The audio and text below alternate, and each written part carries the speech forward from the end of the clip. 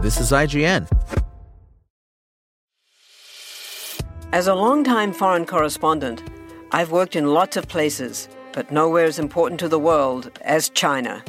I'm Jane Perlez, former Beijing bureau chief for the New York Times. Join me on my new podcast, Face Off, U.S. versus China, where I'll take you behind the scenes in the tumultuous U.S.-China relationship. Find Face Off wherever you get your podcasts. This is IGN.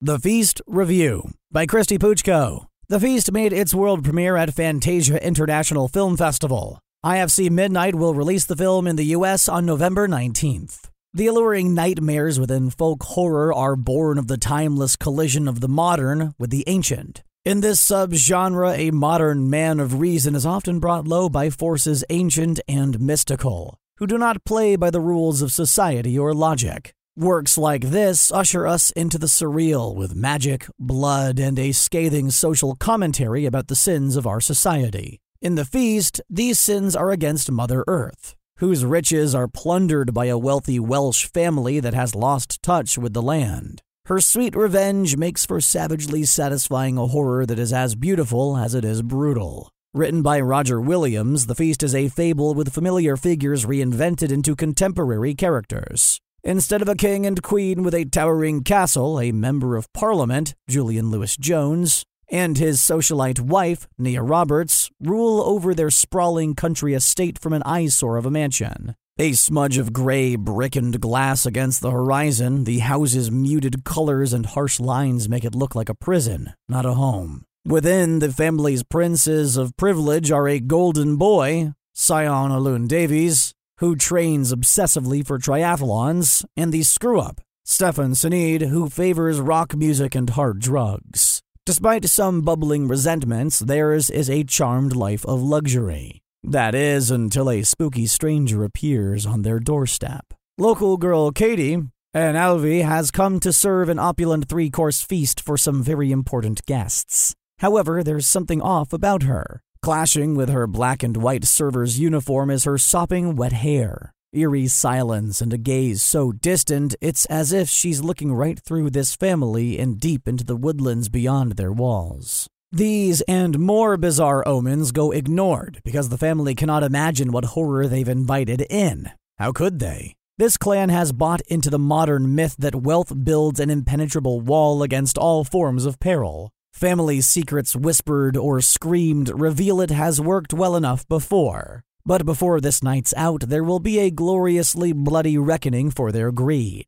Their palace will become a prison. Their pain will be our delicious schadenfreude. With a methodical pace, The Feast is about mood more than big moves. Perhaps this is why Williams' dialogue can prove grating. Some is successfully subtle, hinting at dark backstories. However, when it comes to his environmentalist messaging, the script is achingly blunt, crudely dumping exposition in overlong conversations about mining and sacred land. If only he'd relied on his visual storytelling, which powerfully unearths elements mysterious yet menacing, like a broken bottle employed as a body booby trap. Director Lee Haven Jones brings these unsettling scares to vivid life with a clever color story and chilling gore. The muted hues of the family home are contrasted by the bold greens that lie outside it. As Katie stalks within, more color creeps along with her. The rich browns of dirt, the popping purple of flowers, the yellows of rot, and, of course, the blossoms of blood.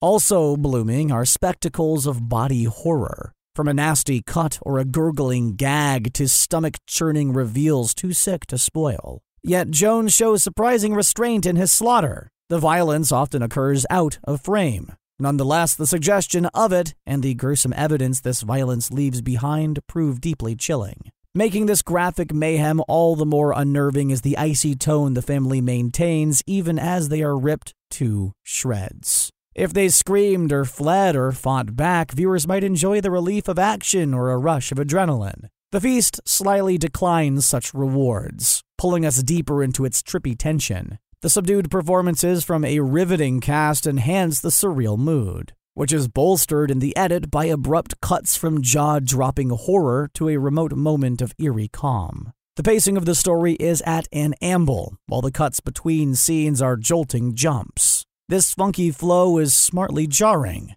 although Jones's execution assures his audience can never feel truly grounded in this world, as its rules grow slick with superstition. The verdict. Farm to table, The Feast delivers a sumptuous fable rich in mood and unnerving imagery. Screenwriter Roger Williams creates a captivating story of greed and vengeance. Director Lee Haven Jones elevates this ripe premise with a masterful use of color and a garnish of gore. This makes for a feast of the eyes, bursting with visuals gorgeous and gruesome. Tied together with a surreal tone and topped off with a generous sprinkling of carnage, The Feast serves up a heady and haunting experience that sticks to your ribs and rattles your nerves.